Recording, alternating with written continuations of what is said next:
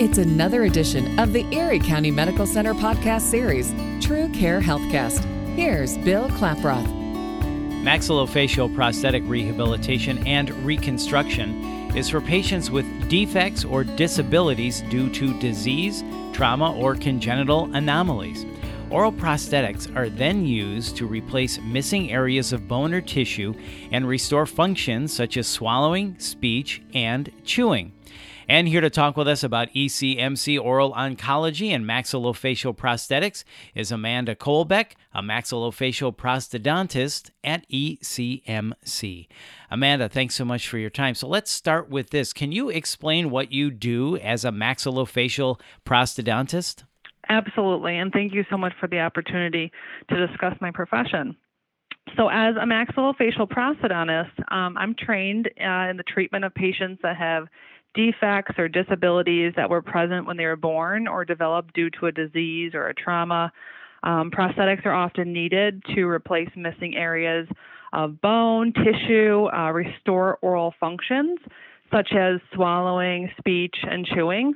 And in other instances, a prosthetic for the face or the body could be indicated for cosmetic or psychosocial reasons in the cases where a patient may have had a facial structure removed due to a trauma or a surgery.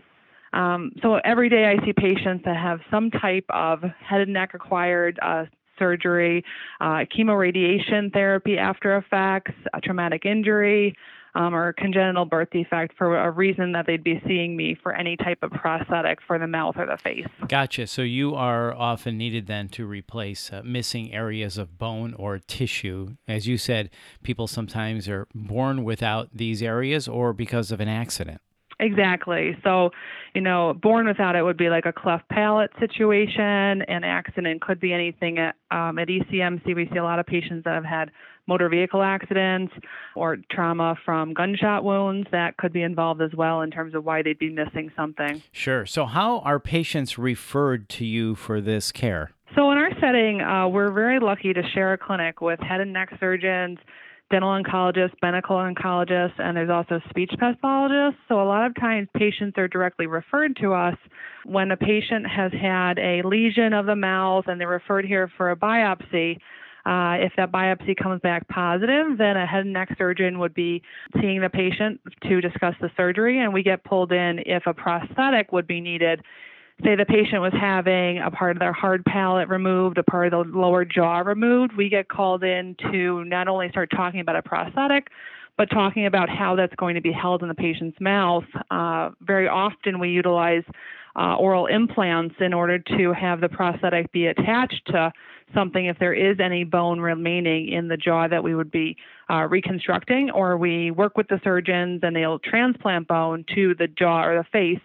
And then we're able to actually help in the reconstruction by placing implants and providing a prosthetic right away. And then as the patient heals, we can modify that prosthetic to however it needs to be for the patient's form and function.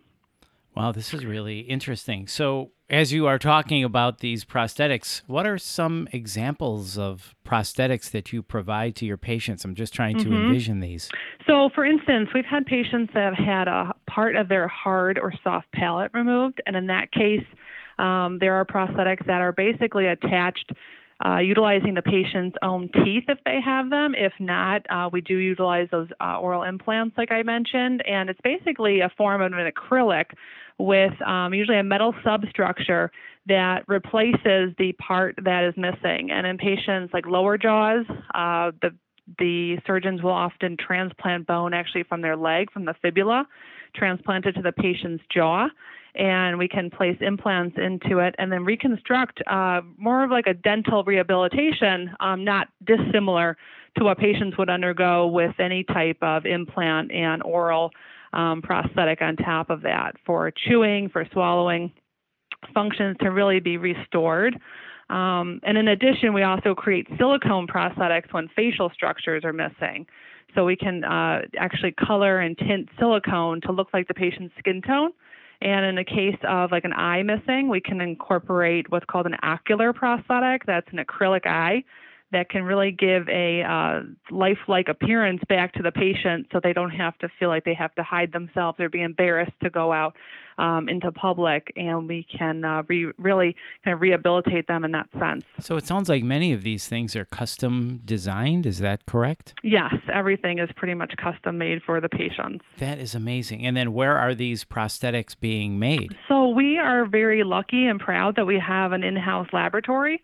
We work really closely with 2 maxillofacial laboratory technicians in order to produce every prosthetic that we make for a patient. And then we do also utilize outside Buffalo laboratories that can fabricate some of the metal substructures that are required. So everything's pretty much either within our direct facility or locally made by other laboratories that we utilize in Buffalo. So once the patient then has a prosthetic, what type of follow-up care is necessary and what do you provide? Yeah, so patients really need lifelong care. Any patient that's had head and neck surgery or undergoes chemoradiation therapy, they're going to need lifelong adjustments of the prosthetics because their tissue is going to change over time.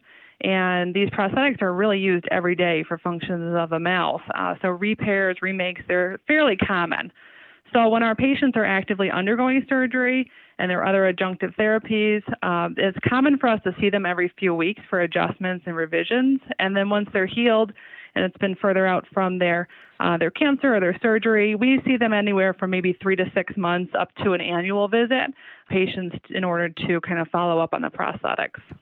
And I imagine those follow-ups are crucial for the revisions and adjustments. Exactly. Amanda, as you talk about this, I'm just wondering, how did you decide to pursue this profession? So I was very lucky that when I was in dental school, I had a faculty, Dr. Terrence McLean, who is actually my colleague now. He was a maxillofacial prosthodontist, and he taught courses and let me shadow him in terms of what he did in his practice.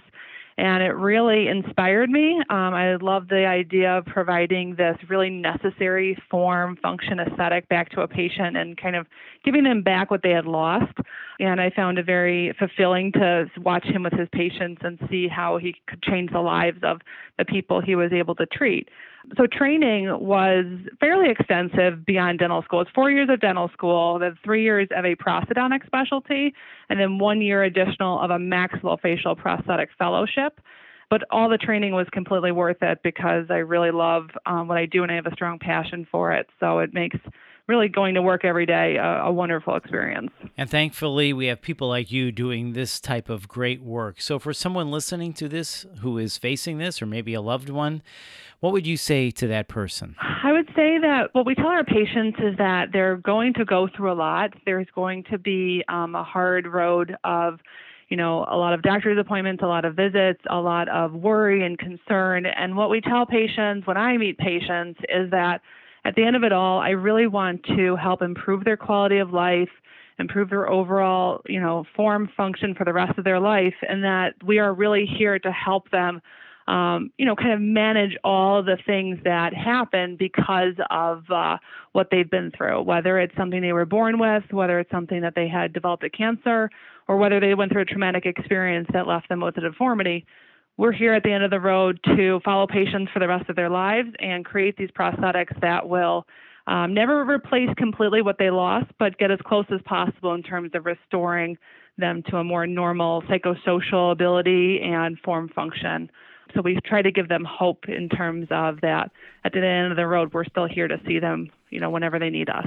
And I'm sure that message of hope is well received and very comforting to patients. Yeah, it's a really rewarding part of what I can provide to patients, that they can, a lot of times with patients, it's not necessarily me providing a form of treatment every time they come in. Sometimes we just have conversations about, what they're going through, and we're always trying to make something better. So we always say the first thing we make for you is never the last. We'll always make revisions and adjustments as necessary to work with how the prosthetic's working with you.